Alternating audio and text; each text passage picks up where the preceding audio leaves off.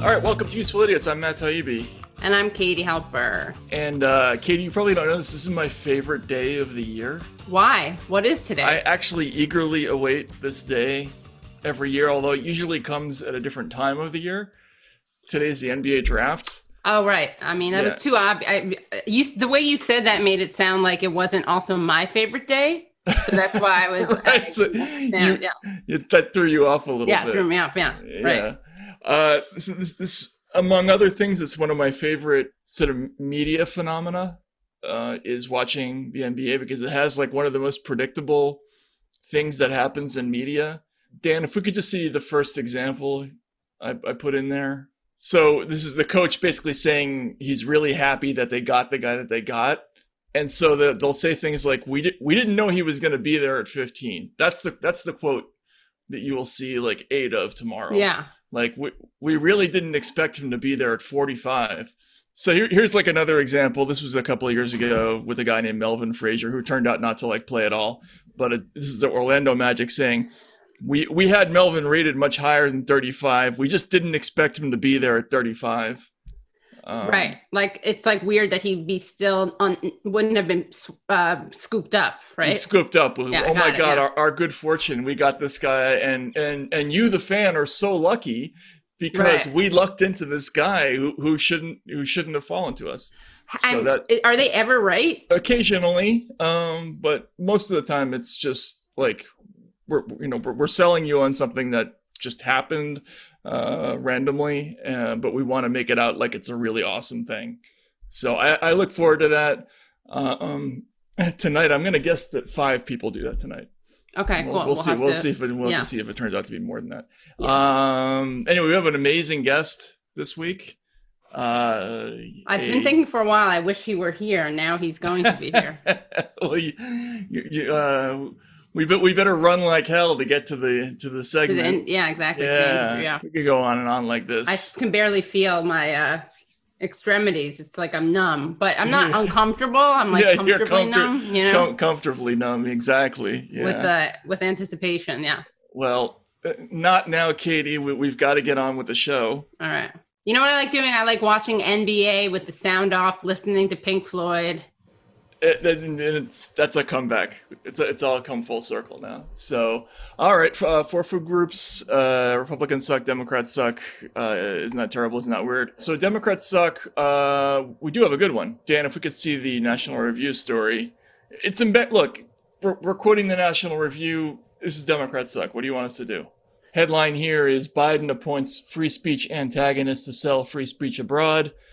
And it's Rick Stengel, formerly the managing editor of Time. Charming picture of him. Biden has appointed him to the transition team for the U.S. Agency for Global Media, which I'd never heard of, by the way. Is it new? Is this a post-disinformation thing? It's ominous sounding, but according to the National Review, it's a public service media network that it oversees public service media networks that provide unbiased news and information in countries where the press is restricted. I have no idea what that means. So Stengel is basically one of these guys who's been at the forefront of this new sort of content moderation movement. There's a quote here where this is funny, from an op-ed he wrote in 2019. As a government official traveling around the world championing the virtues of free speech, I came to see how our First Amendment standard is an outlier. Even the most sophisticated Arab diplomats that I dealt with did not understand why the First Amendment allows someone to burn a Koran. Why, they asked me, would you ever want to protect that? So that is like a good move. You know what he's doing there? What is he doing? Well, I mean, that's just a great, like, weaponizing wokeness, which is going to be a theme. I mean, it's been a theme, but of course. Yeah. Yeah. It's like, why would we want to protect Islamophobia? Right. Yes. And, this is like that whole je ne suis Charlie Hebdo. Right. Or je ne suis pas Charlie, right? There's really not a lot to say about this, except this was my number one concern heading into this Biden presidency, was that these people do not believe in free speech and civil liberties, and moreover, that the big lesson that they took away from 2016 and the Trump presidency is that they just allowed too many people to say stuff. Right. And they're now going to fix that. So great. We're appointing a guy who believes that the First Amendment is an outlier. Incidentally, it's an outlier because we made it an outlier. Like that was the whole point of the United States was that we were going to be the only country that made this a priority. Right. And we pretty much always have. We've kind of let the world down in other areas.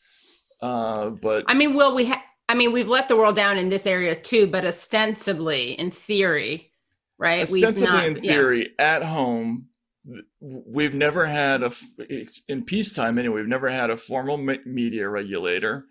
But we did have, I mean, you know this better than anyone else, right? But we had the like Assange stuff, obviously. Of course, and then yes. the what was that foreign media, the FARA stuff? Oh, you mean with with RT and making the, yes, we're using FARA to go after foreign media outlets. Yeah, all that stuff's kind of new. You know, for the most part, we've had a pretty free media up until recently. So that freaks me out. For that to be one of the first stories that came out, that worried me. As you pointed out, there's another story that's kind of related. Well, I'm just relieved that's not. We should keep a tab, like tally it, Russiagate or woke, like what reason they give for doing something. Oh, right. Sometimes it's both. Yeah, you're right. Yeah. Right. Yeah. In this case, it's both. Yeah. Right. We can't have the Quran burning, and we can't allow, you know, the Russians to interfere with the Quran burning. And I think the other story that we can see it just quickly is it's an appointment of some oil and gas folks to a prominent position. This is from a friend of show, David Sirota. So Biden is appointing Cedric Richmond, the congressperson from Louisiana, to the Office of Public Engagement, where he's expected to liaise with the business community and climate change activists. Of course, he's an oil and gas person. Right. So he's going to be the person saying, yes, sorry. Yes. And it's funny because, Matt, before we taped, I mentioned something about how annoying this was going to be because I knew that they were going to try to hide behind his being black to justify whatever bad stuff he does. We saw a preview of this in an article where, so the story was that Sunrise Movement and Justice Dems wanted Biden to sign a pledge that he wouldn't name any lobbyists, corporate lobbyists or Wall Street people to his cabinet. And Rep. Meeks, Gregory Meeks, said that was terrible. How could you do that? Because that would be at odds with diversity. Because you know the truth is that there are the only people of color who are at all qualified to be on and serving in a cabinet are corporate shills. They don't have any. You know, there are no principled people of color to choose from. I'm pretty sure their entire list of potentially diverse hires is just Deval Patrick. Yeah, exactly. Right. Deval Patrick or this guy. Or this guy. Yeah. Yeah. So in every conversation, they're saying, well, who do you think we could put in? How about Deval Patrick? Right. Or this guy. Cedric. Yeah. Right. Yeah. Or do you not want any? Or it's okay. We don't have to put them on. We just won't have any people of color. That's fine. That's fine. It's up to you. If you, I mean, and it's so funny because they try to frame this as purity politics. And of course, like, well, if this is purity politics, so is diversity. Because why are they're both important though. And it's a false dichotomy. It's not mutually exclusive. It's not like a zero-sum game. I think there should be some kind of like an equation that tells you like how much of a bought off asshole you have to be in a major corporation to offset, that your contribution on the diversity front. So if you're a black lesbian, but you hire death squads for BP or something like that, does that bring you back to even? Like what? Right, I see what you mean. Yeah, exactly. We need to make a chart. There has to be an algorithm. Yeah. Right, we need an algorithm. Yeah. In fact, maybe since we don't care about free speech that much, that guy Stangler, he can Spanky. Let's just call him Spanky. Spanky, yeah. Maybe Spanky can take care of that. He can make a what would that be? A bought off. He'll just make an algorithm, and then of course he won't care because he doesn't. He'll suppress it. They'll suppress it, right? We won't know what's happening. And then basically we will get the most diverse cabinet of death squad coordinators that we've seen ever. And it's going to be amazing. You know, Michelle Fiorni, you know, who the Pentagon pick. Oh, right, yes. Who brought you whose greatest hits include Libya. She's going to break that glass ceiling. Really excited. You know, a lot of glass ceilings, I got to hand it to her. She's broken a lot of glass ceilings already, but usually in other people's countries without their consent, right? Through bombing. Usually with the heads of terror suspects. Yeah, exactly. Yeah, exactly. Yeah. We can do it. Equality. Slay queen, literal slay queen. I am woman, hear me roar. Oh, and just really, I got to add this, that exactly like clockwork, Jonathan Martin from the New York Times tweets, because Sunrise Movement tweeted out that they were upset about this appointee. They tweeted, Cedric Richmond hire is betrayal due to big oil ties and silence and pollution in his district, right? Jonathan Martin writes, 21 preview, picking a fight right from the start with the most influential Black staffer in the White House who represented an energy-heavy district. And then he quotes Sunrise Movement saying that. So it's Biden and it's the media like New York Times making the point that how dare you from the get-go look at someone's policy. You are a climate change organization, and how dare you question who Biden is naming? Yeah. So for Republican Suck, we got, dear friend of the show, dear friend of Matt Taibbi's, Max Das Boot. And he, as is his wont, he really likes to claim credit for no longer being a Republican. Speaking of death squads, I really like these people who are so loyal that they're okay with the Iran-Contra stuff. They're okay with Panama. They're okay with the Iraq War. But something, you know, once you get that Cheeto Mussolini into the White House, you just realize your values. No, they didn't. Their values didn't change. It's not that they left the Republican Party, right? The Republican Party left them. Naturally. But I don't really, it's like, I would say congratulations because I don't like Republicans, but I don't think they're doing it for the right reasons, obviously, since especially according to their theory, they stayed in that terrible place. But anyway, so he, of course, as is his wont, decided to make to dress up an ideological argument in the form of a diagnosis, pragmatic, just, you know, calling strikes and balls argument. And he technocratic argument. I love that. Technocratic, exactly. Technocratic argument, right. And he claimed that, you know, the Lincoln Project really helped deliver. They did great work in getting Biden into office. So basically, long story short, is that Daily Poster, another shout out to Daily Poster, founded by a dear friend of the show, actual friend of the show, an actual guest of the show, David Sirota. It turns out that Max Boot's thesis that the Lincoln Project helped out is wrong. He got some numbers wrong in an op-ed in the Washington Post. And the actual op-ed, of course, the headline was not changed. They changed they did what we call a stealth edit in the business, right? Which or is when you silent edit. Or a silent edit, yeah. Mm-hmm. And you'd never know. But what's interesting is that Daily Poster did an analysis of the media ads that the Lincoln Project put out. And they spent, they raised, do you know guess how much money they raised? Just give a guess. $100 million. $77 million. Okay. As Daily Poster points out, the Lincoln Project's GOP operatives raised huge money from liberals by asserting that they would peel away Republican support from Trump. However, Washington Post reporters poured cold water on the idea that Never Trump groups succeeded in doing that. And despite pleas by Never Trump voices, the president secured a larger share of Republican voters nationally, 94% in 2020, than 4 years ago when he won 88% and third-party candidates received more support. And a good friend of the show, Ben Tolchin, also backed that up. But the point is the headline, Never Trumpers played a critical role in beating him. The numbers prove it. That is still the headline, even though his numbers are off. Okay, a couple things here. Yeah. First of all, and I have a thing coming out about this pretty soon, but the stealth edit has become a serious problem. Yeah.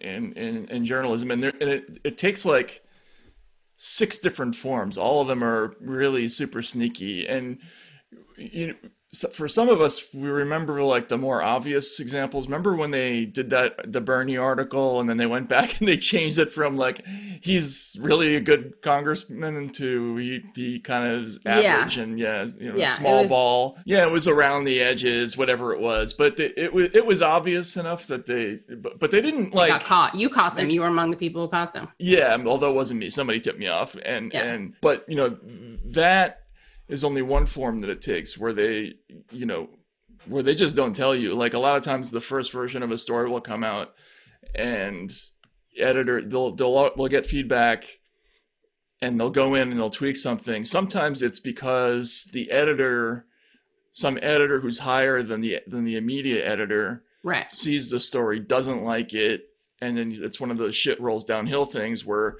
they're telling the reporter's editor to make changes. And so that's when you will hear about it, because the reporter will quietly complain to somebody in those Right. instances. But they're doing it in like all these other ways now that are really interesting. Like, and we saw this a lot with the Russiagate stories, where they'll make a correction in the text, and then for like a day, there will be an editor's note at the bottom of the story that will say an original version of this story said X, Y, and Z, but we changed it to, A, B, and C because of something, right? And then they will disappear the editor's note. So it gets them out of the ethical problem of not disclosing, But then it's just temporary. It's just temporary. Right? Like if you blink, you miss it. Right.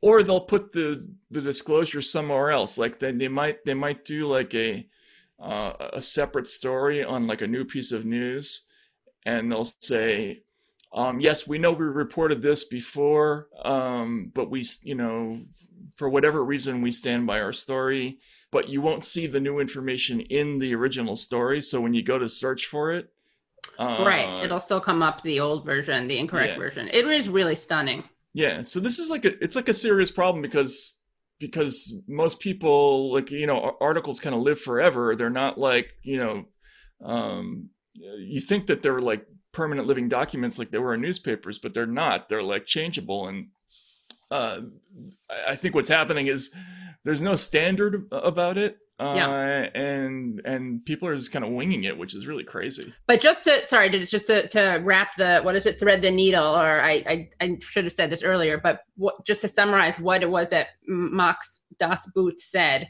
The headline was "Never Trumpers played a critical role in beating him. The numbers prove it." And then he said that the groups, the Lincoln Project and the whatever other Republican group, former Republicans for Biden, quote, shared with me preliminary data to show that their work actually played a critical role in Biden's victory. Their numbers are in line with publicly available exit polls showing that nationally, 7% of 2016 Trump voters and 8% of Republican or Republican-leaning voters back Biden. Those figures are more than twice Biden's current popular vote margin. And then Daily Poster writes, those numbers don't actually prove anything. 7% of 2016 Trump voters is equal to roughly 4.4 million votes. With some votes still outstanding, Biden is up by more than 5 million votes. And Emma Catherine DSA tweeted about Max's thing. This is why math is, in fact, very important in education. The point of the story is that the people who were most influential in helping Biden win were not like all these ordinary people. It was clearly the defecting neoconservatives, blah, blah, blah, who have now joined forces with the Democrats, right? Right. You're saying that that's their narrative, right? That's their narrative, right? Of course, right. So what, but the Biden presidency is going to be this ongoing, there's the tension that already exists between two different visions of what we're going to see going forward. I think it's already pretty clear that they see themselves as norms defenders, right?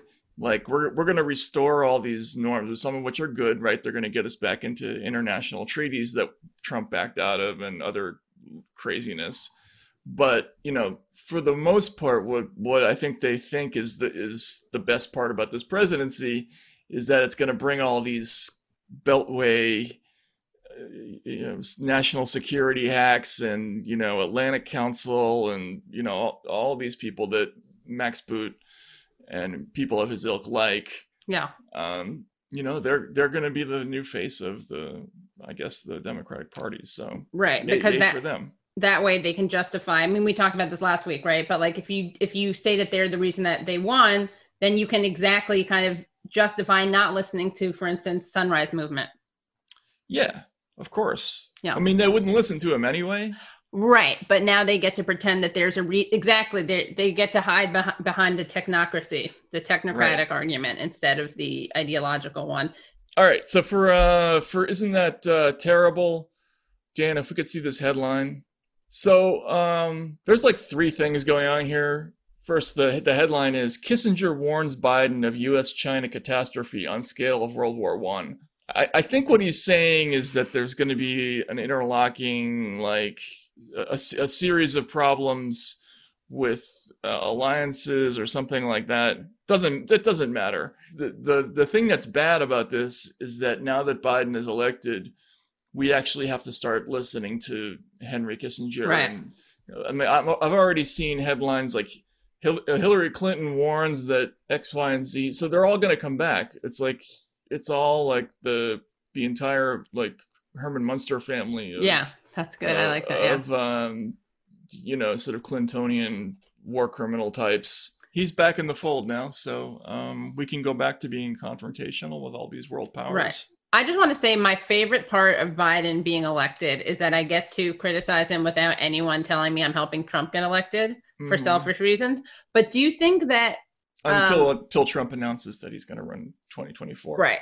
Well, or like we're gonna Matt Christman predicted this that from Chapo Trap House that people are going to be like pushed into falling in line no matter what. Like before it was because or else we'll let Trump win. Now it'll be like, oh, but come from the get-go, like give him a chance. Or the Proud Boys, something. It's always going to be something. So we should prepare for that. Yeah, it's going to be Russia, the Proud Boys, norms, anti-Semitism. We can talk a little bit about that with our guests. I mean, they'll just keep coming up with stuff.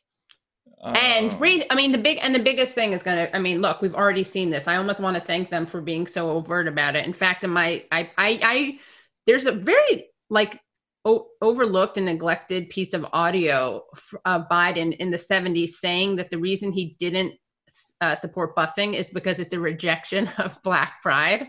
Right. Yes. Which is like amazing. And he really is a trailblazer in that field. Yeah, right. He was a visionary. He was like weaponizing.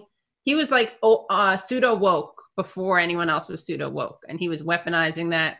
Yeah, no. So I don't really have anything else to add here except that my terrible this week isn't like, a plague of rats or, a sinkhole. But just the fact that it's almost as serious, but not quite as the rats. Just the return of all these people to respectability is a little worrisome. So. Do you think that they may be more hawkish than Trump? So I mean, my theory about Trump was always and war was always that he had a probably some kind of on some level an instinct that politically it wasn't a good move for him. Probably also, and this I think we saw with the very beginning of his presidency when he stopped having the daily briefings on intelligence, for which they pilloried him for that.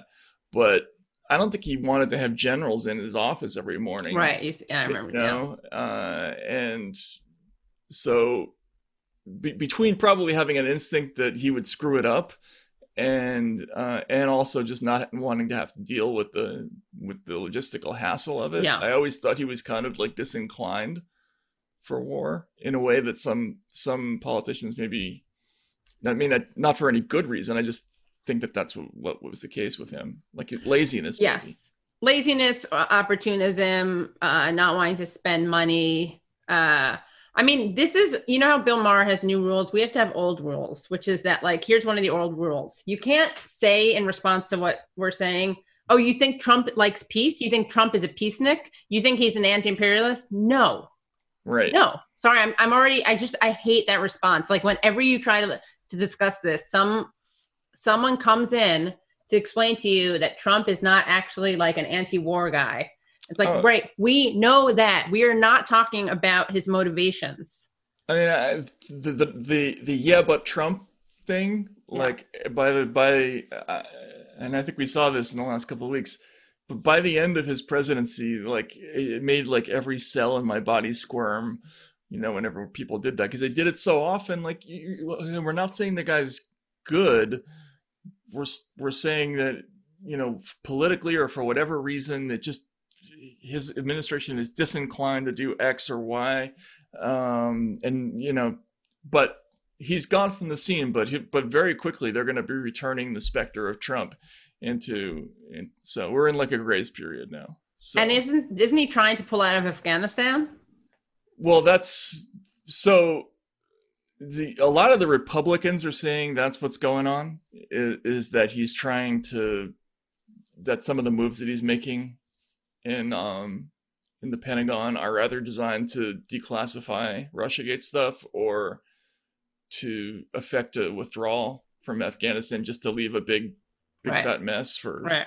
But we'll see. I of course have my doubts that would ever happen, that anybody could actually do that. Yeah, and Tammy Duckworth doesn't want that to happen because she doesn't want the troops to come home in body bags. I don't know if there's like a booby-trapped exit from Afghanistan that would kill anyone coming back. Oh, yeah. Why save their lives? Because that could kill them, right? Yeah, exactly. Yeah. Makes She's sense. really a beat poet at the end of the day, Tammy Duckworth. Does she type with a cigarette in her hand? No, I just imagine like in that context, it kind of makes sense. I see. Okay. We should do that. We should do a show where we have French cigarettes. Yeah. What do we have for Isn't That Weird? So for Isn't That Weird, Dan, if you could click on that link under my Isn't That Weird. It's funny, Matt, that you brought up rats because, let's just take a look at this. So this is something I saw on Twitter. Rex Chapman, I think, tweeted it. Yeah, I love this. Yeah, Rex Chapman, who is, another comeback basketball player. Oh, right, of course. So that is for people who don't watch the show, who are only listening. There was that famous image of a rat eating pizza, eating a slice of pizza or dragging a slice of pizza. So this is a human, we think, reenactment of it. And you see him dragging a huge slice of pizza, which is not real. How big would you describe that? I mean, I guess is the ratio between the human and the pizza the same as the ratio between the rat and the real rat and the real pizza? It's like the size of a queen size mattress, I would say. Yeah.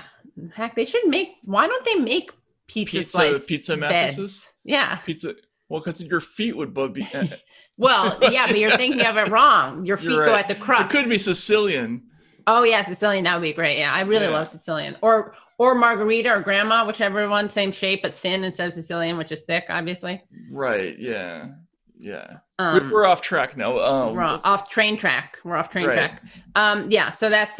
So what he liked about that though was that was dude going down the stairs, not even paying attention to the rat. Oh. Yeah, dude is going down the stairs, and he climbs over the railing. What is it? The banister? Yeah, the banister, the railing, whatever. He just casually. He doesn't want to deal with the guy doing the funny rat bit because he's got to get it on a train, which is so New York. That is that like some kind of PSA, like don't leave your scraps in the train, or is it just a fun like performance art? It's just the dude in New York. Maybe it's a person in New York trying to get on the internet, Yeah, and he won. You're right. Aren't we suckers? Isn't that weird? Yeah, his tail is kind of scary looking. Yeah. My favorite thing about rats is the Latin name for rat, which is just Rattus Rattus. Oh, that's good. I think is a really good name. Very emphatic. There should be a band called Rattus Rattus. Yeah. Is there like a Rattus not as Rattus or something? Like I don't know. Yeah, like less Rattus Rattus or Rattus minoris. Right. So that was good. Man dragging pizza upstairs in New York. So those are our 4 food groups. Yeah. We also probably should talk about some very sad news, which is that someone's been fired. Who? Toobin got fired? Yeah. Yeah, he was fired by the New Yorker. I should hire him. Yeah, you should hire him. And You should. Well, first let's test him on the show. I'll just have him do like, stand-ups from places. Jeff, I want you to cover the opening of a pizzeria on West 79th Street. Can you 78th and Broadway was the best. Yeah. Really good place, right? So just have him. Yeah. I'd like you to be there at 6:17 with your pants on, See, what's interesting is that there's a lot of talk really nice, about about malprivilege, and there's a piece at the Wrap by Sharon Waxman. It says the comeuppance of Jeffrey Toobin, but where's CNN? And the subheader is, this reeks of malprivilege. When your job is to weigh facts and render conclusions that shape public opinion, one's own judgment should matter. And then she writes, I've been trying to avoid the train wreck that is Jeffrey Toobin, but like any good crash, it keeps drawing me back in horrified fascination. Let's face it, any headline that combines the words The New Yorker and masturbation is hard to resist. And at the same time, the story promises such a cringe fest that I didn't really want to know the details. But you know what I'm going to say? Here's what I'm going to say. Ready? Mm-hmm. This reminds me. So a lot of people are like, oh, Toobin, why is he allowed to get away? Was he allowed to get away with this? It's because he was a man, and we should make sure to send a message that that's not acceptable. But you know what that reminds me of? It reminds me of the same short-sighted, kind of draconian, misguided, misdirected sentiment that is, oh, why did this kid get off with a heavier sentence? He has affluenza. Why are white kids allowed to not serve jail time for things that Black kids are overly incarcerated for?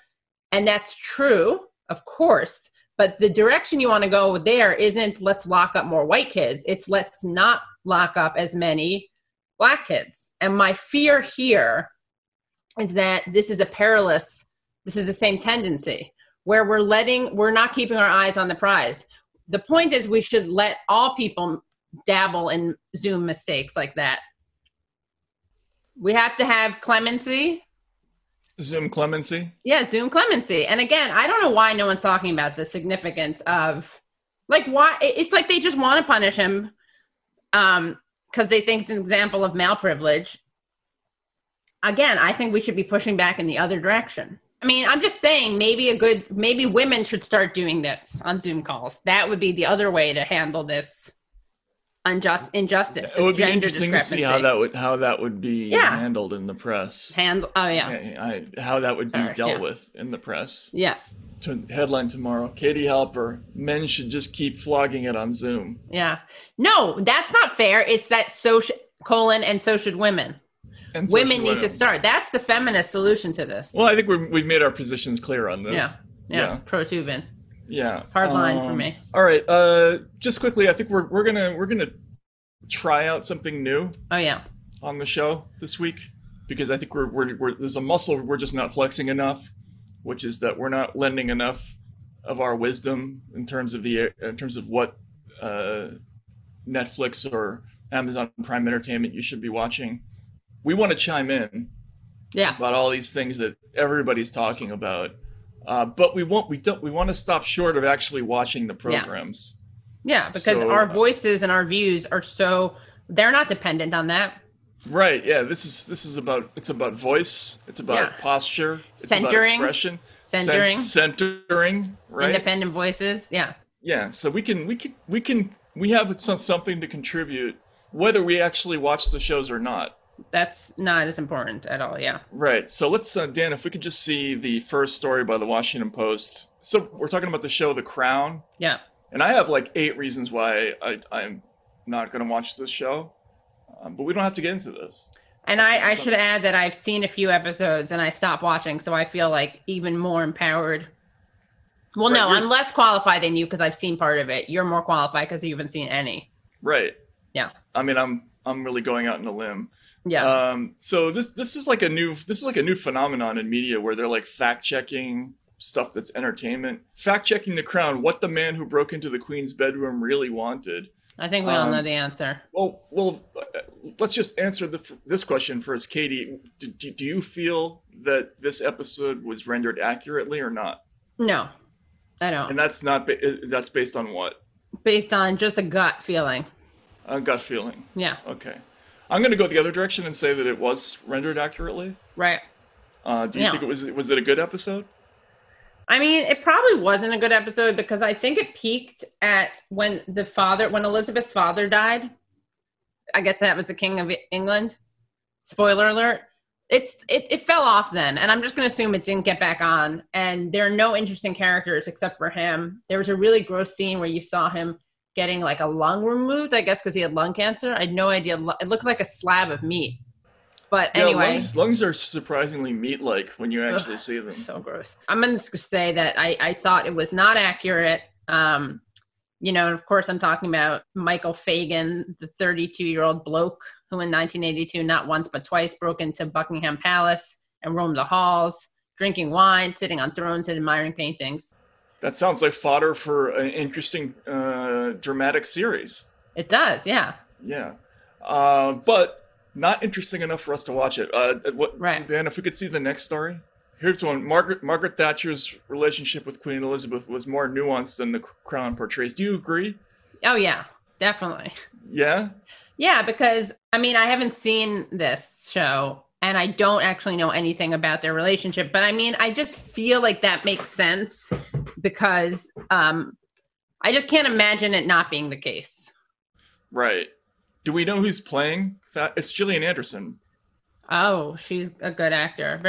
What's her whole? Is she British? Irish? She does that other show that's based in Northern Ireland that's about a serial killer and takes too long to develop. It's like, it's that really makes me. I can't watch that. I have a high threshold for violence and crime and stuff in my shows, but that's just way too. Yeah, no. And I find her character really arched in that show.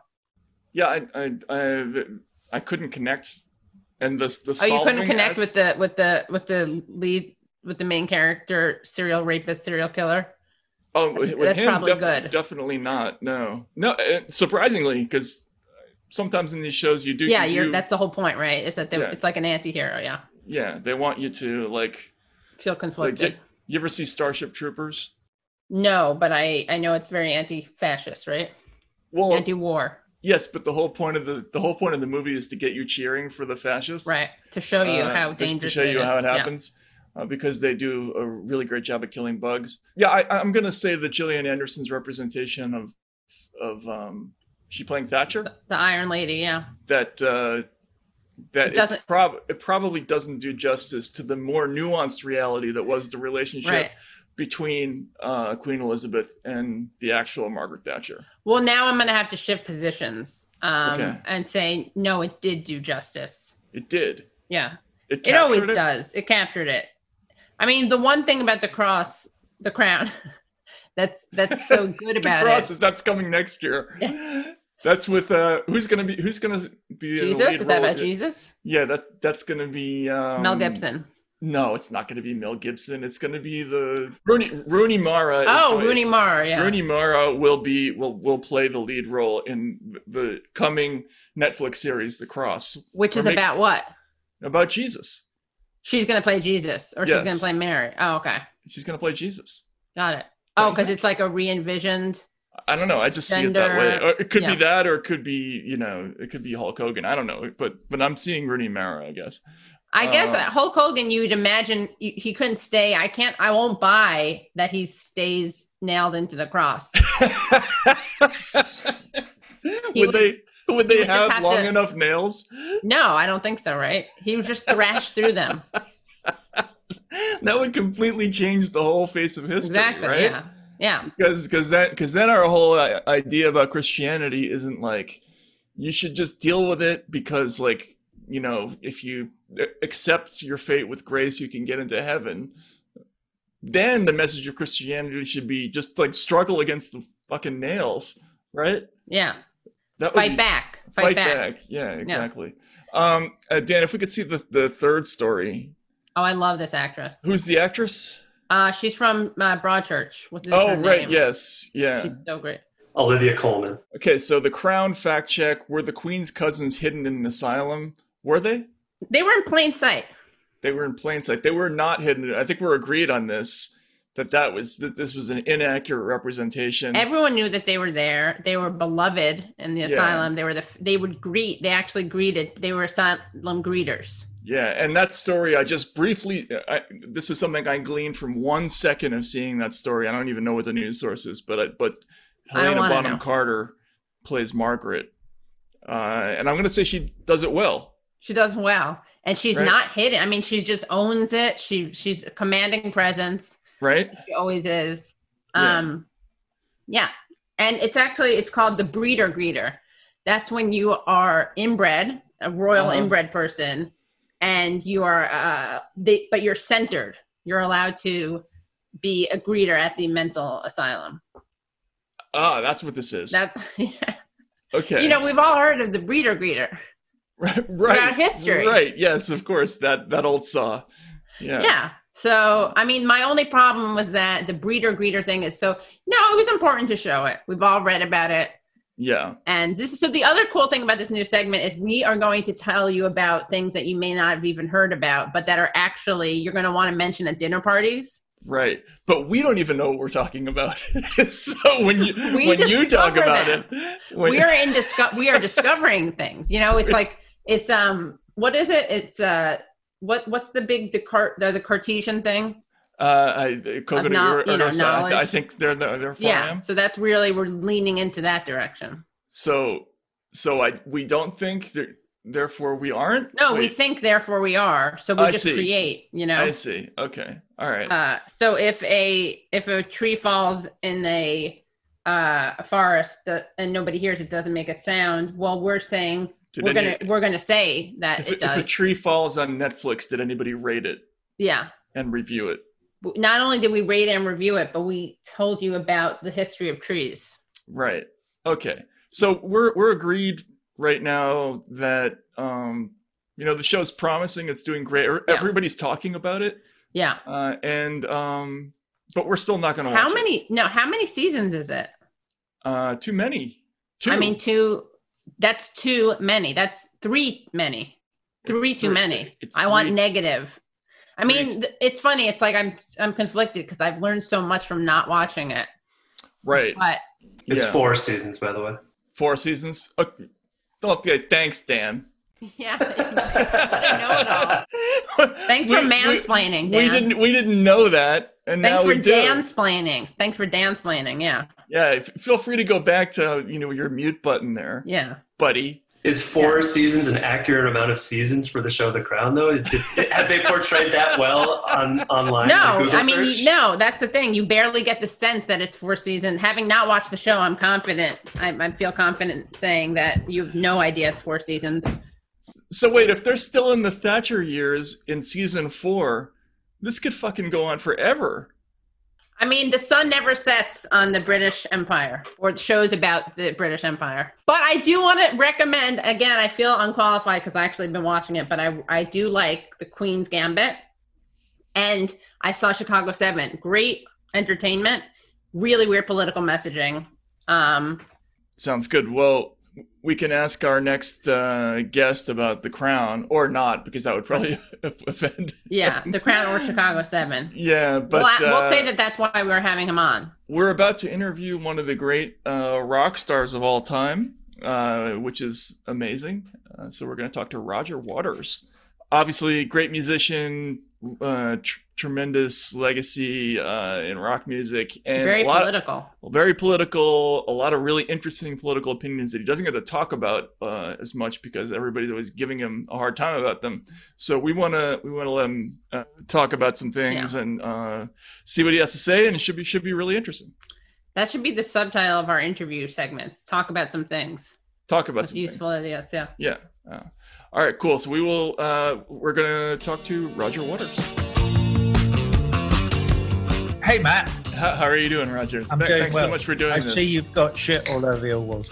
I do, yes. All I have quite a lot. If you look over my shoulder, you can see the elephant in the room. Oh, yeah, that's good. It's very important. Super that's important. Really good. That is an excellent joke. I like that. It really is good, yeah. Thank you so much for doing this. Yeah, so you're very welcome. We're talking about Julian, are we? Or anything? We can, yes. In fact, that's a good place to start. You've been really outspoken about that. I actually saw you on the Tucker Carlson show talking about that. First and last. Yeah, I was gonna say, but the irony there is, like, if you want to talk about the Assange case on television in America, that's pretty much the only place you can go. That's exactly right. Yeah. Right. So first of all, can you speak to what your reaction has been to the way the American news media has covered that story or not covered it? It's been really strange in the last year, especially. Well, I've been completely unamazed. Exactly. Right. It's entirely what I would expect. Right. As we know, the mainstream media in the United States and in the rest of the American empire, which would include the UK, obviously, most of the EU, blah, blah, Australia, certainly, Canada, whatever. All the media in all of those places, they all carry something around in their back pocket, which they check. They go, can I talk about that? No. That's how it runs. And they're completely controlled by the ruling class, and that's all there is to it. So you just have to kind of get used to it.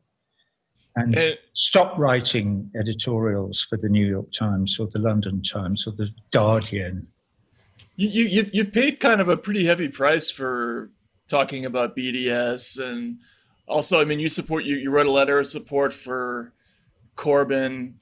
Oh yeah, and it's been kind of amazing, like this the line of attack against progressive politicians like Corbyn, that they're anti-Semitic. I actually didn't see that coming because they didn't use it here against Sanders, but it was pretty effective, wasn't it? Or do you think it was? Well, what, against Corbyn? Yeah, totally. Yeah, and this is a fight that's only just started. Right. I am in touch with a lot of activists in the United Kingdom, and we're going to fight back again. I am now involved in legal matters where I'm using what little cash I have. Well, I actually have quite a lot of cash, which is why I use some of it for things like this, to defend members of Jewish Voice for Labour. Okay, who, and there are three of them. There's one in particular whose name I can't remember, Melissa, somebody or other. I didn't know we were going to be talking about this, so I haven't got my notes. I'm very bad at names. Who is being sued by John Ware, who is the guy who directed the disgusting Panorama hatchet piece on, quote, anti-Semitism in the Labour Party, which is a total put-up job, plays fast and loose with any real information, but they're trying to crucify left-wing members of the Labour Party who wouldn't stand for it. The great tragedy of Jeremy Corbyn, wonderful man as he is that he didn't stand up and tell them to fuck off at the Labour Party conference in 2019. And he didn't. He somehow thought that appeasement was going to work. He went all Chamberlain with Adolf Hitler. I have in my hand a piece of paper signed by the German Chancellor. Well, we all know the scene. Well, Jeremy, bless him, somehow I think he thought that it will be all right. And it wasn't. They killed him. Stone dead, and it's talk about foreign governments interfering with elections. The Israeli lobby totally destroyed any chance of there being a fair election in England in 2019, but they actually did it, and the evidence is all there. And there have been a number of documentaries made about it, called The Lobby by Al Jazeera. There's two of them. There's one about England and one about... And they're both kind of, it's so open and shut and there in your face all day, every day. But it's interesting that you say to me, the price I've paid. I haven't paid any price. What price have I paid? I haven't paid a price. I'm still working. I've got a tour which we've rescheduled for next year. I'm working hard on that. When I go out, there's bums on seats everywhere. I make more than a decent living. And so far, and I'm touching wood furiously here, they haven't managed to shut me up. Yeah. I mean, with the Corbyn aspect, it's interesting, Matt, you said that about Bernie. I mean, of course, Bernie being Jewish gets him the honor of, like I get this too, not to compare myself to Bernie, but if you're Jewish and you're critical of Israel, you're called a self-loathing Jew. as opposed to an anti-Semite. So, but Corbyn didn't have that luxury, so he was full on, just savage. Well, Bernie also, again, bless him. What's not to love about Bernie Sanders compared with all the others? Yeah, at least. But he also is he's towing so many party lines. Yeah. He stood up behind Guaido in Venezuela when they attempted to destroy democracy in that country as well. You mean he stood up? I couldn't believe it. I was going, what are you doing? This is insane. But there we are. Yeah. Luckily, that great experiment, Bolivarian revolution in Venezuela, has resisted all the attempts by the American empire to destroy it and to destroy its people as well. Who for the first time in the last 400 years, or since the Spanish got to Central and South America, have had a chance, just a chance, to have a fair crack at the whip or a fair slice of the cake. And they're getting it as well. Will it survive? Who knows? It actually goes to another question I wanted to ask you, because I've read before where you've talked about that you pay taxes in the United States. Yeah. Most of your taxes go to the Pentagon. Yeah. And that issue is just never part of our electoral discussion. We never talk about whether we should spend less or more, or whether we should be in other countries less, or doing. Is that frustrating? As somebody who lives here, of course, enormously frustrating. My good friend in Melbourne, Australia, Caitlin Johnson, whose blog you must know, says almost nothing else. She says more or less the same thing day after day after day after day.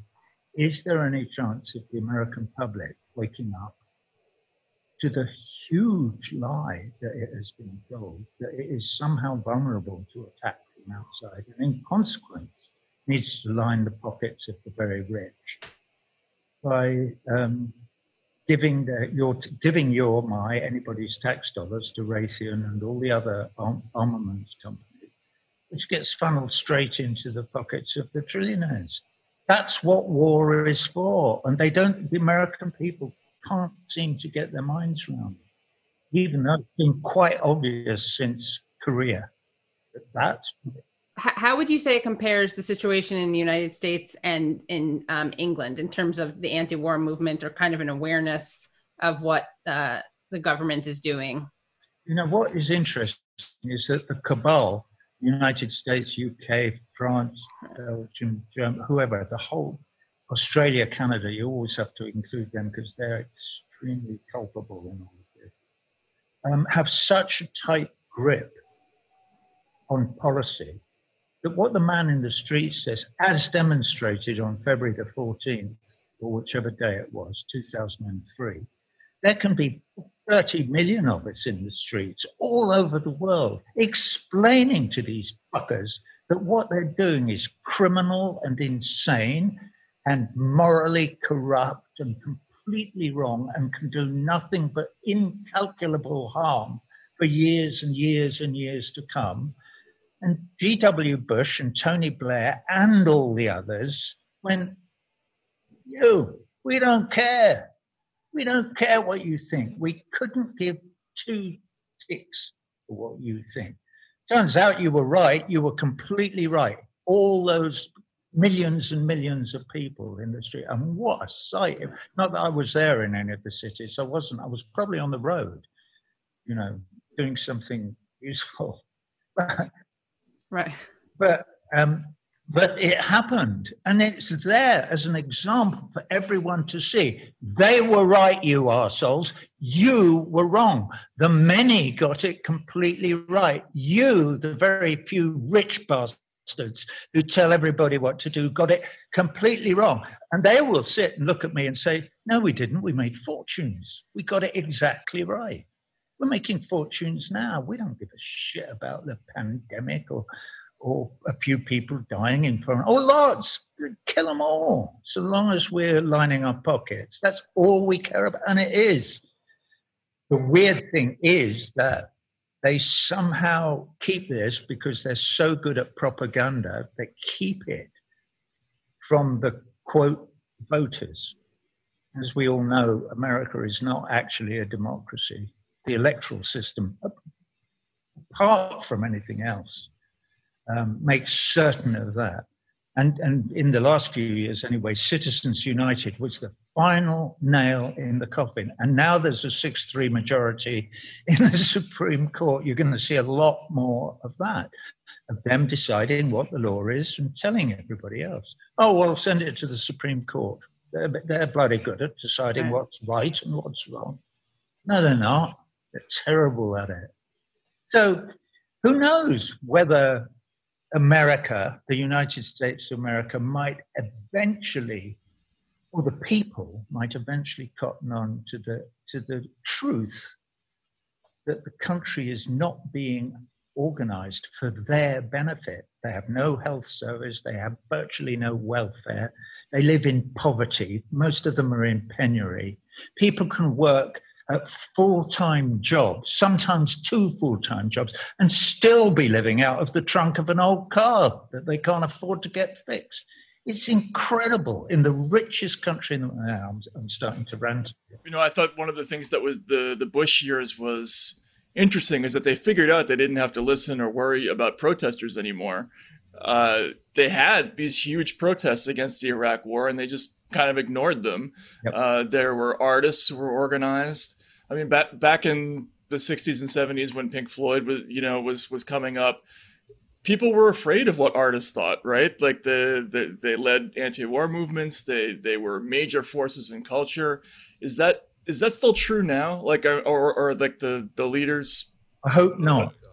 Mm-hmm. I hope that this new Black Lives Matter, post Ferguson, post George Floyd, or currently with George Floyd, that movement, that I hope that has struck enough of a chord that it won't go away. I realized halfway through this, and it's not halfway through, we're just at the beginning of this set of protests, that one shouldn't try and be non-violent about this. They're not. Why, if you're fighting a monster that is the most violent thing that certainly that any of us have ever experienced, the United States government and the United States policing of the towns that we live in, they are incredibly violent. You know, and we know that this is the most violent country in the world, not just because there are more guns than there are people, which is pretty weird, but because they get used on people. And so the rate of deaths from the police in the United States is, I think it's like 4 or 5 times the number per million or per 10 million or however they gauge it as the next, quote, civilized country. It's extraordinary. And yet people go, you know, you see these good old boys driving up and down. I'm out in the Hamptons, I admit it. Okay, I admit it. This is a safe space. It's okay. And, you know, you see the good old boys in their pickup trucks covered in Trump 2020 flags. Thank goodness that didn't come to fruition. You know, and thin blue line flags and Confederate flags or whatever, honking their horns. Miles and miles and miles of them. So if there's one thing that Trump did, apart from be a buffoon and make everybody, you know, point and laugh, he made it acceptable to be a racist, supremacist, good old boy in a pickup truck, which shows us that it never went away.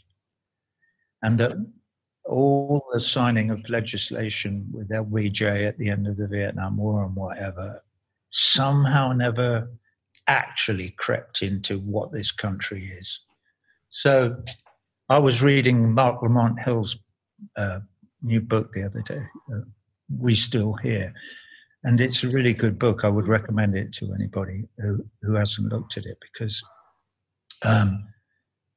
he is meticulous in describing the situation from his perspective, which is different, certainly than mine, because he's black and I'm white, and it's different. It's hard for us to quite comprehend the nature of what happens in this country that we live in. Anyway. And he's great at connecting that to the Israeli-Palestinian conflict.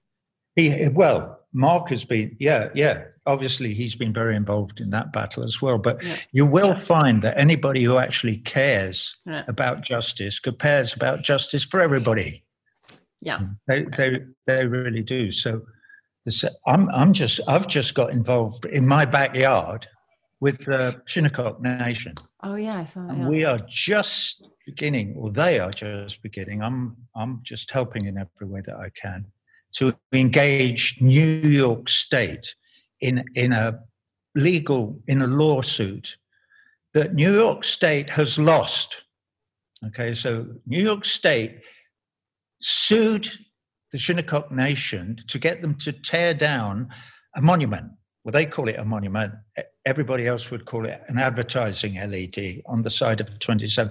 The state sued these people for putting up an advertising hoarding on their land, on their reservation, that's protected by federal regulations. And the Shinnecock for the last 10 years have been recognized federally as a people and a sovereign people.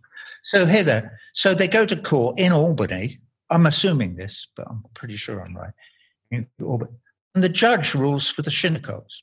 No, you can't make them take it down. No, you can't stop them building more if they want to. No, you can't do that, and you can't do that. So what do? What are they doing? They're going to appeal it. And then they'll appeal it again and again. What they're going to try and do is starve them out. It's exactly the same tactics. Another court case I'm involved with is representing people in Ecuador against Chevron Corporation. Oh, yeah. This has been going on for 20 years. And Chevron at the beginning said, we're not paying a penny. When they lost the case, they lost it. They owe $9.5 billion to 30,000 Ecuadorian rainforest dwellers. They won't give them a single cent. They just said no. And they've done everything that they can. And at the beginning, they said, we will fight this case till hell freezes over. And when that happens, we will fight it on the ice. Give me another. I'm pretty tough hombre. You know. Well, that's what they said? That's what Chevron said. So, Chevron, and I've said this to you often, I'm just an old bass player, but I'll be there on the ice. I'll be there. I'll fight you underwater when the ice is melted. You know, we're not going away. They've got our lead human rights lawyer in this subject. He's been under house arrest in New York. He's called Stephen Donziger for 500 days with an ankle bracelet. Can't go anywhere or doing. You know what? For a misdemeanor, for a contempt charge. Like a contempt of court charge? A criminal contempt of court charge, yeah. Wow. So your counsel's been in an ankle bracelet for over a year because of a wild. You know what for? Do you know what his crime is? They tried to get him to turn over his laptop and his cell phone that he's used all the way through his advocacy for the Ecuadorian rainforest people to Chevron. And he went, I can't do that. That breaks client privilege. That's against the law. Contempt of court. Take the prisoner down.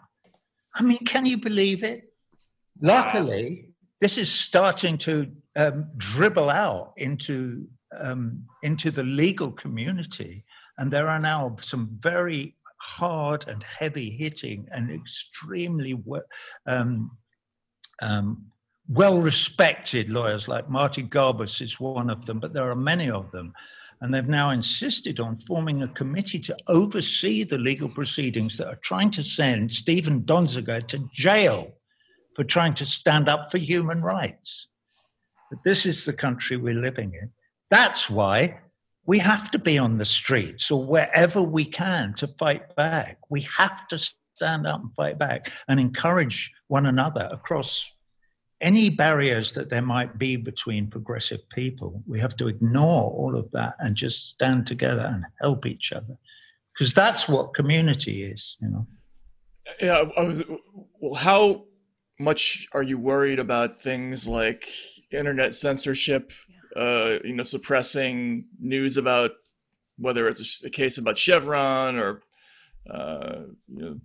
Israel-Palestine news. I mean, you've talked. International Youth and Students for Social Equality. Exactly. That's why there was a picture of me with a thing over my mouth with Twitter written on it.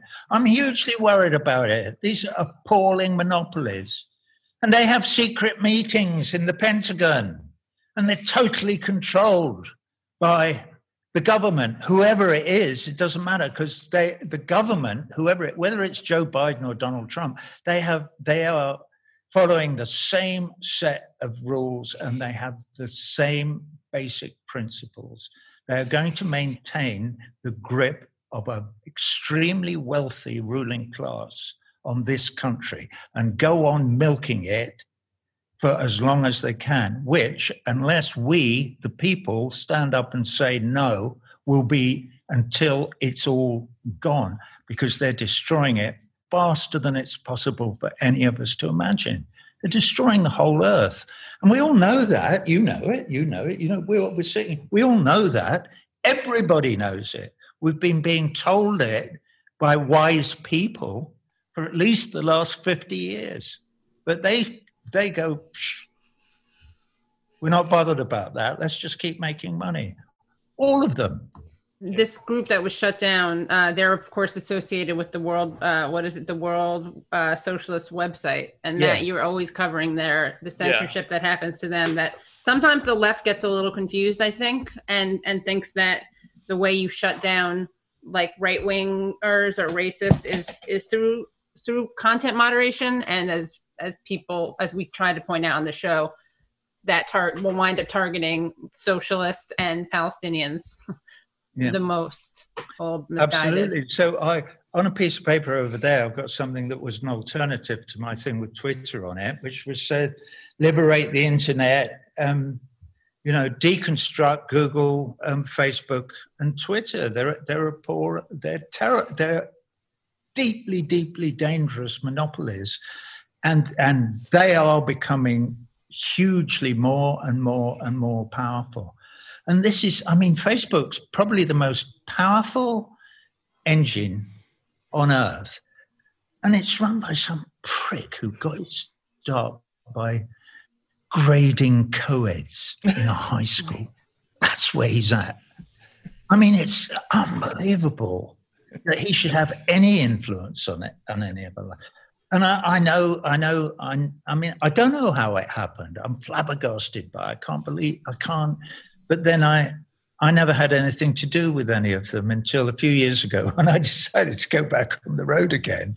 Oh, you've got to have a website. Why?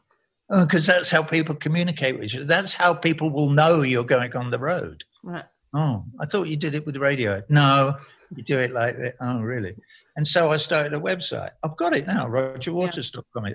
It's cool. And it was like, for the first 6 months, it had like 2,000 people now, and now it's 2.6 million or something. So it's slowly become a large number of people, and it's sort of in the sights of the Israeli lobby trolls and other trolls, and white supremacist trolls as well. But is it dangerous? Yeah, it is. I sometimes have to ask myself, should you really be using Facebook at all? And it's always the same thing. You think, well, a one-man boycott is not going to... if I could persuade the 300 million people who use Facebook, or however many it is, to all stop using it, I would. I absolutely would.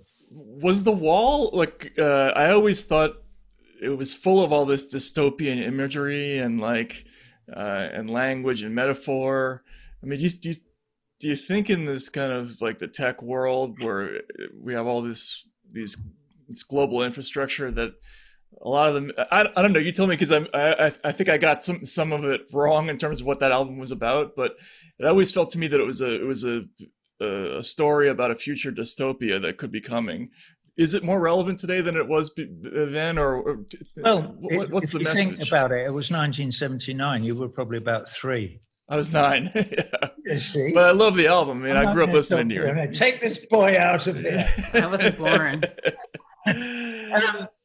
Right. It would take her away as well. Yeah. No, I mean, it's very interesting that some of the imagery from the wall is the only thing that the Anti-Defamation League or any of the rest of them have tried to pin on me and have sort of vaguely succeeded.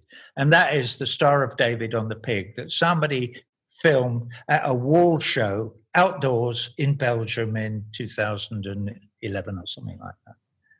Or whatever. But let's talk, well, and I explain obviously that pig came out in the part of the show where because of all the difficult things from my childhood and so on, have turned into a fascist demagogue. Mm-hmm. You know, and I play that on stage in a black leather coat with an armband, which is crossed hammers, which might just as well be a swastika. It's quite obvious what I'm talking about, fascist. But I'm talking about, and the pig was part of that bit of the show. It floated over the audience, and it was malevolent.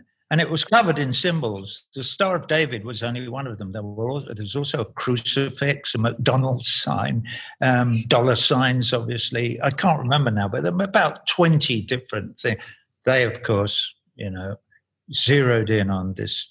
Anyway, I think at the time, I eventually thought this is more trouble than it's worth and removed it. It's not central. This show isn't about Israel. This show isn't about Zionism. This show is about extremism. Is this show partly about fascism? Yeah, it is. Is Israel an apartheid? Yeah, it is. Is it bordering on fascist? Yeah, it is. But is it worth all of this? No, it's not. I still in the movie that I made from the thing, there was still I think there were Stars of David falling out of bombers. So to answer your question, is it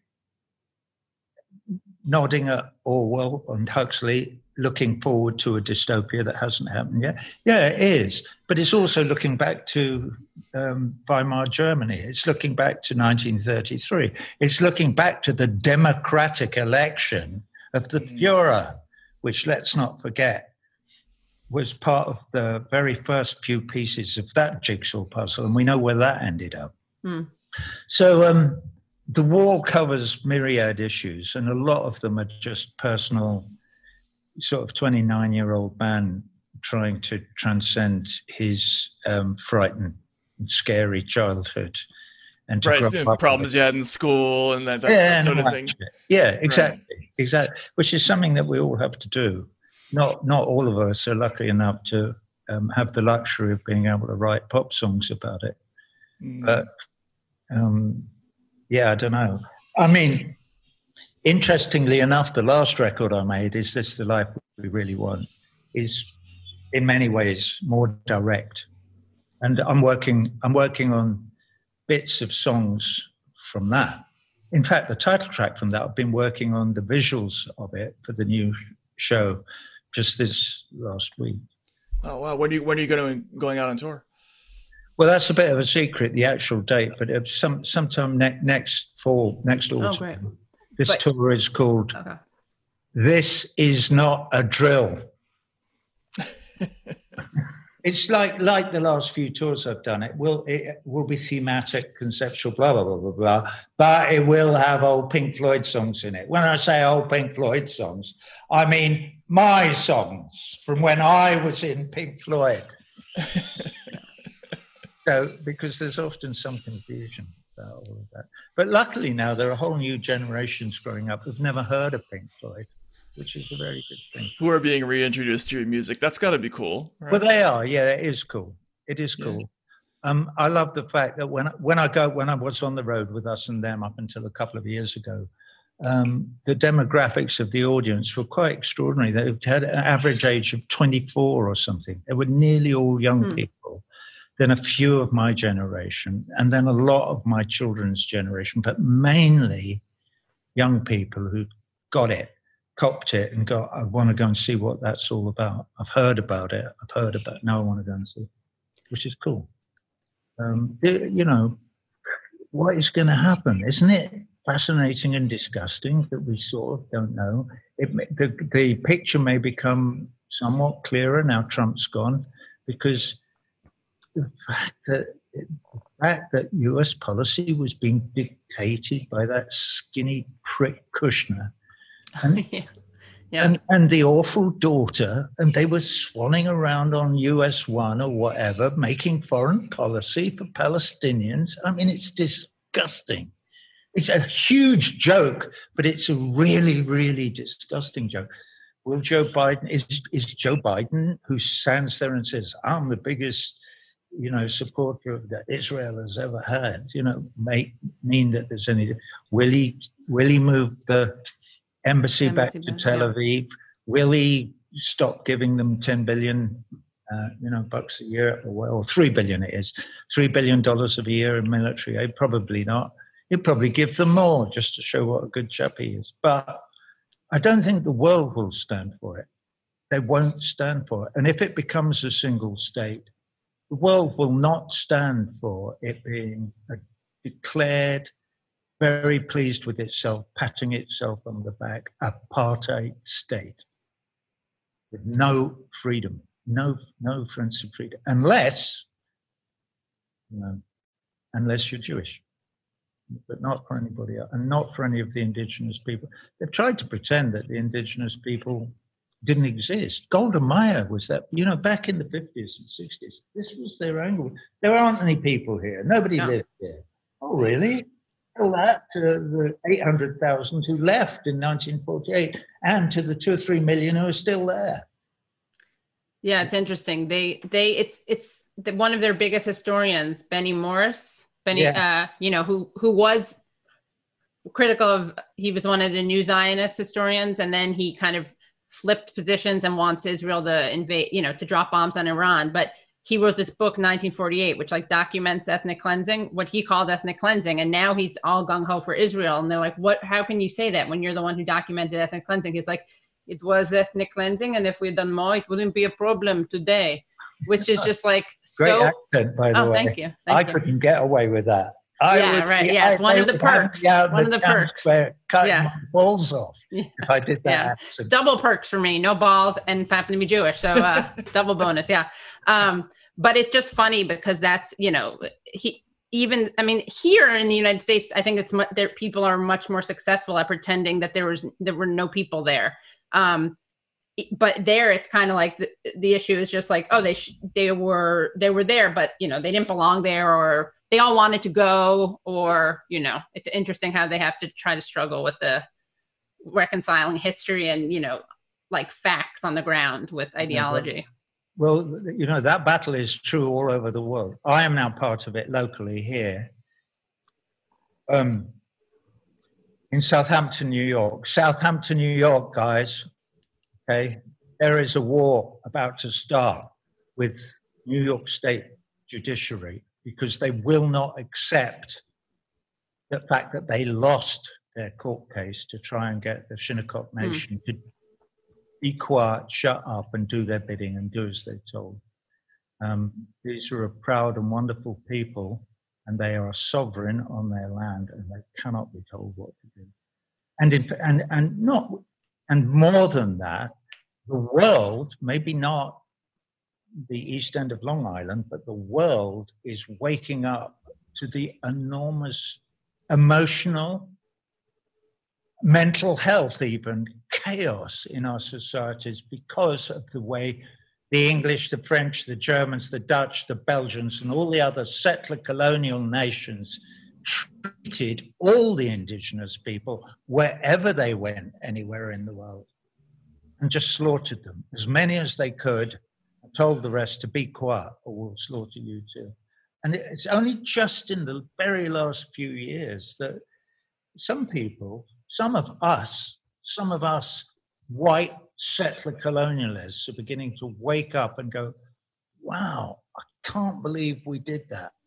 But we did. And it was disgusting. And we're still doing it. It's happening all over the world.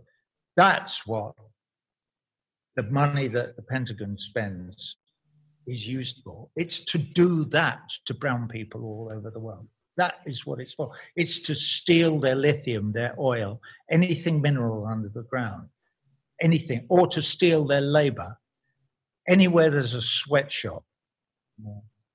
That's what it's for. That's what it's for. The American empire is to steal land and resources from brown people who don't live here, and to keep brown people who might like to live here out. Separate them from their children and keep them in effing cages at the border. So you just think, you can say, I don't care, I'm a good old boy.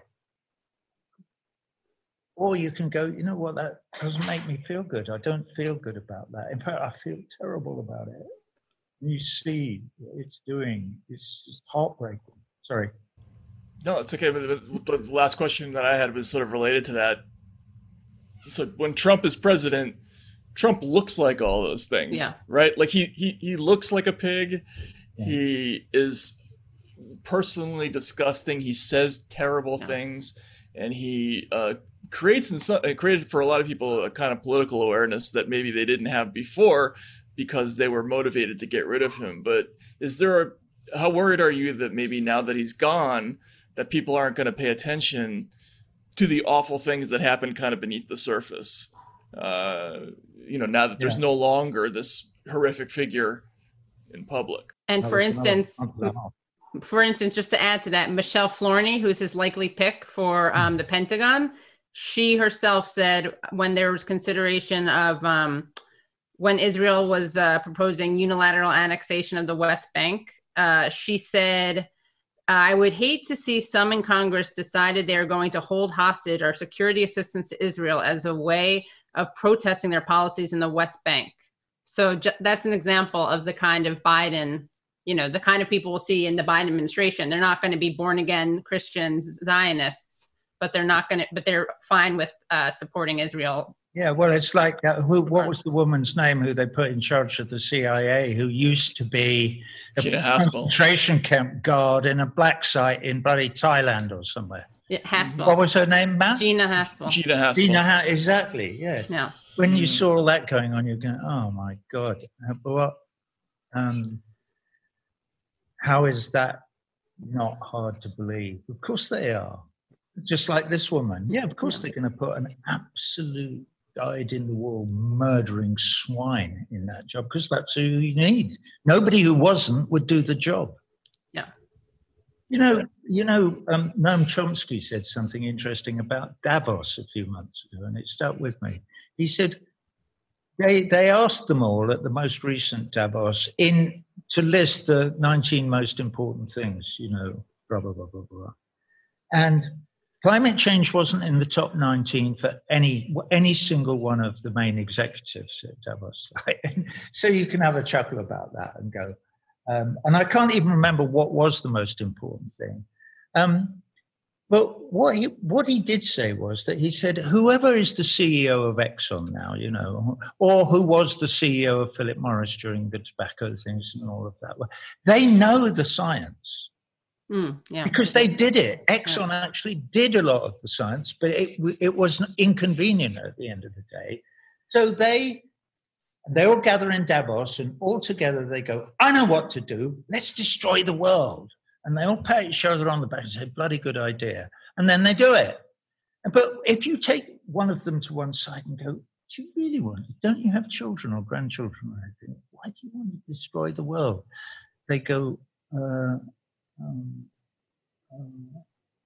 and then you realize that they want to destroy the world because they're the CEO of Exxon, and they get $10 million a year for being that, plus their bonuses and this and that and the other. And if they didn't destroy the world, Exxon would find somebody else to do it, and they wouldn't have a job. Right. So they're totally ruled by the idea that they have power and a corporate jet and earn a lot of money. No, they're totally ruled by that.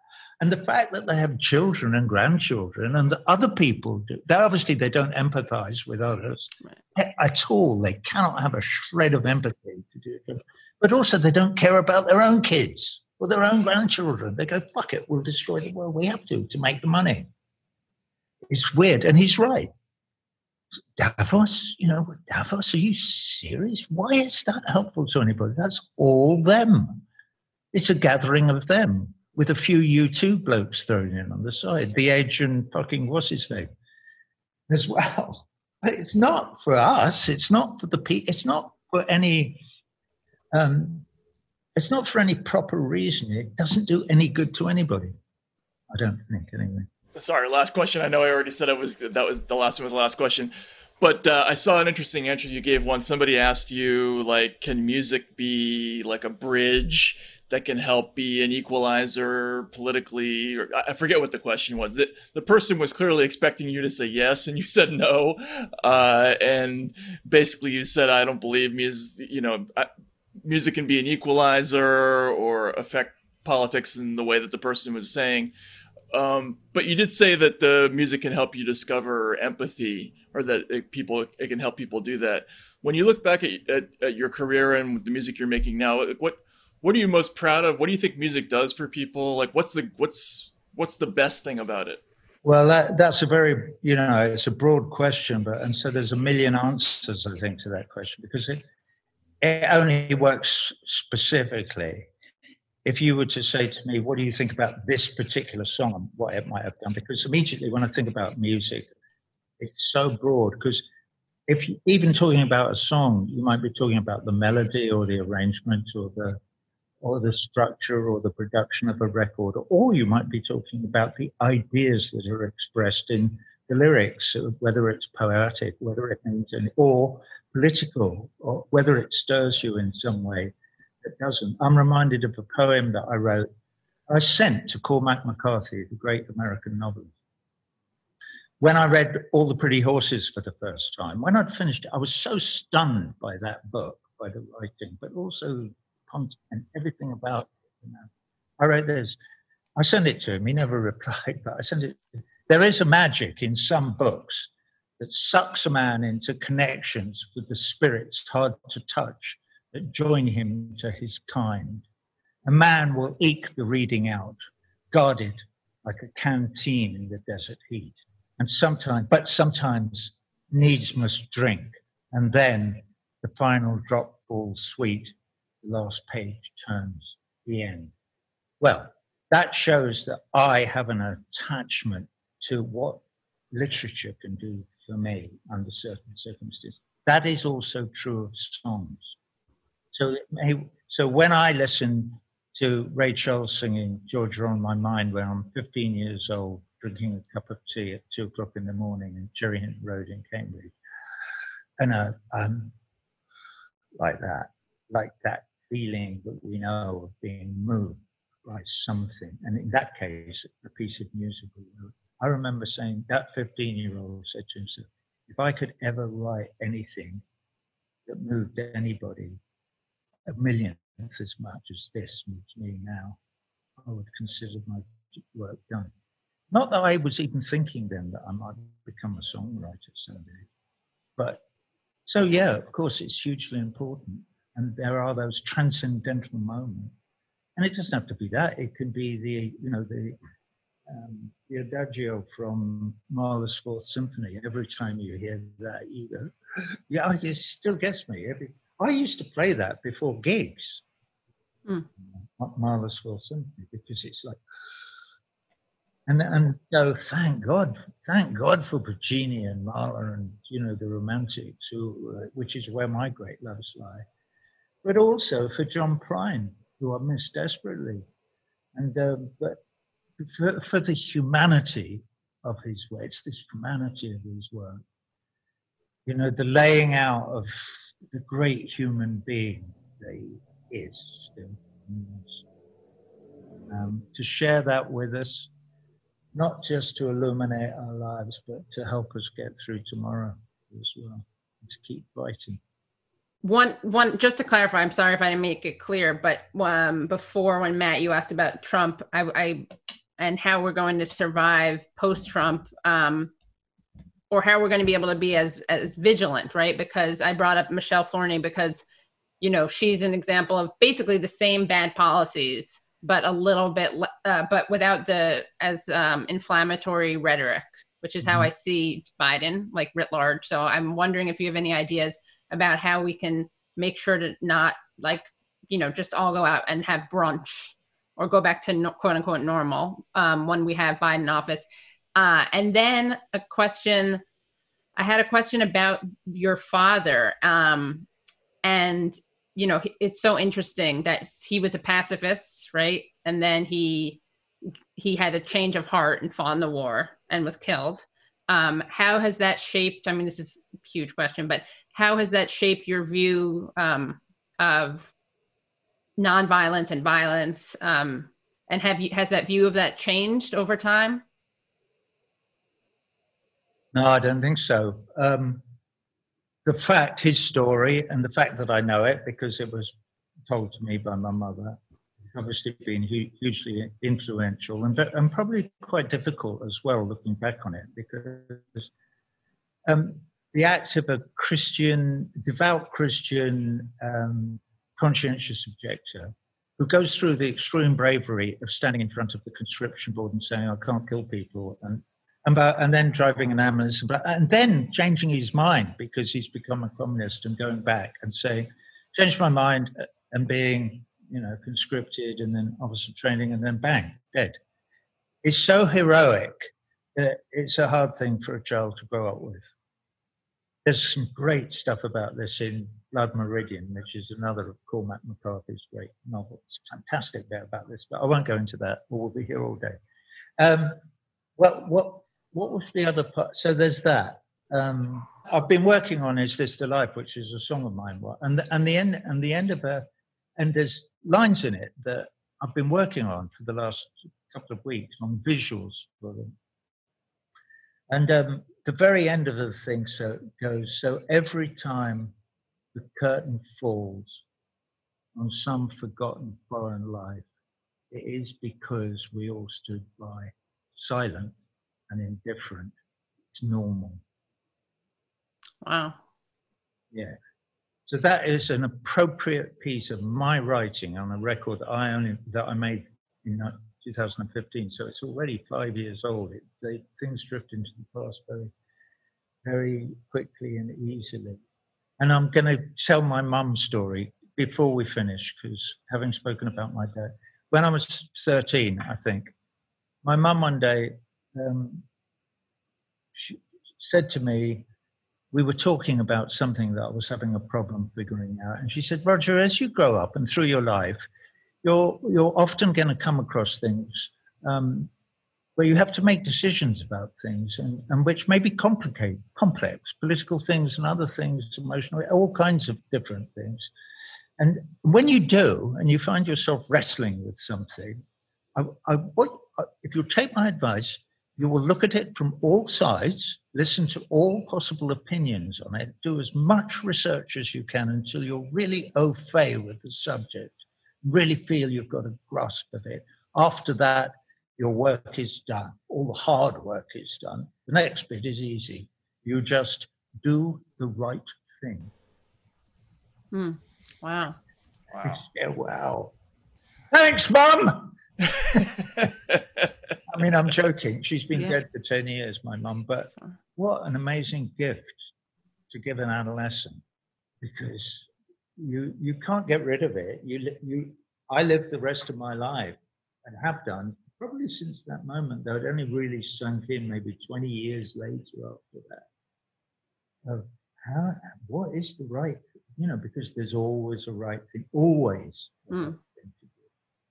How do you figure it out? That's a trick. It's great stuff.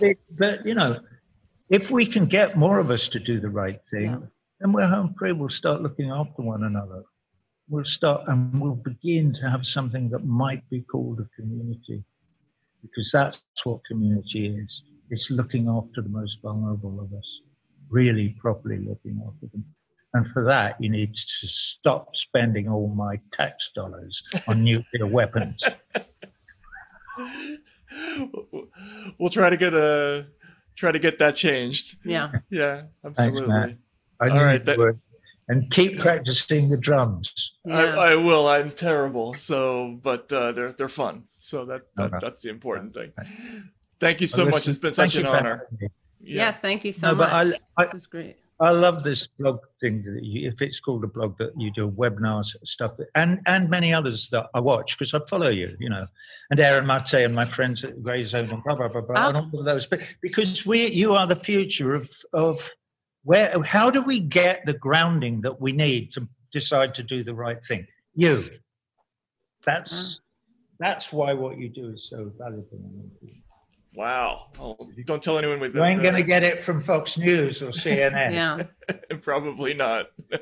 Right. Excellent. Thank you so much for coming on. Thank you so much. This is so great. And good luck with going on tour. Again. Yes. All right. Absolutely. Yes, definitely. All right. Take care now. Cheers, guys. That was amazing. It was super interesting.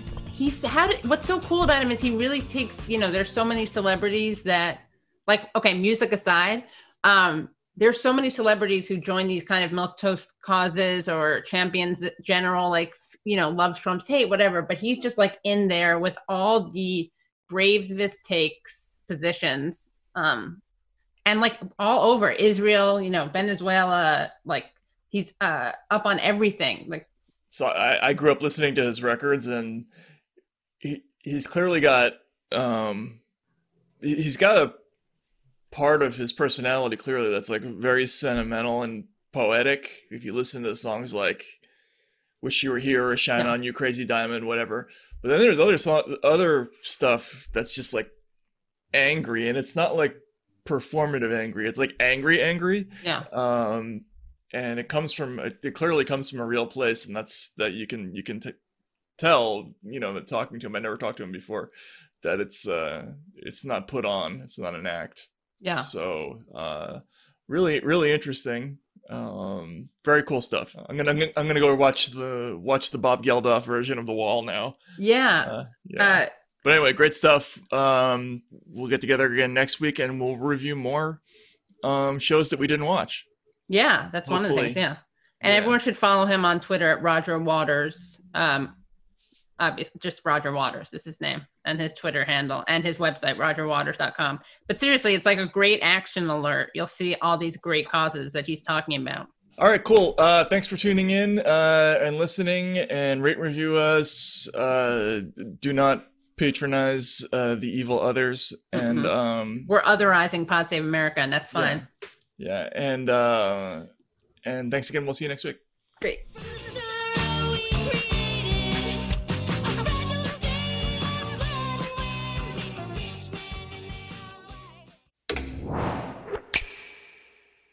I'm Michael Toscano, hoping you'll join me on the First Light podcast. We get to the heart of the event shaping our world as our correspondents check in and we talk with newsmakers and people who can take us behind the headlines. The First Light podcast, wherever you get podcasts.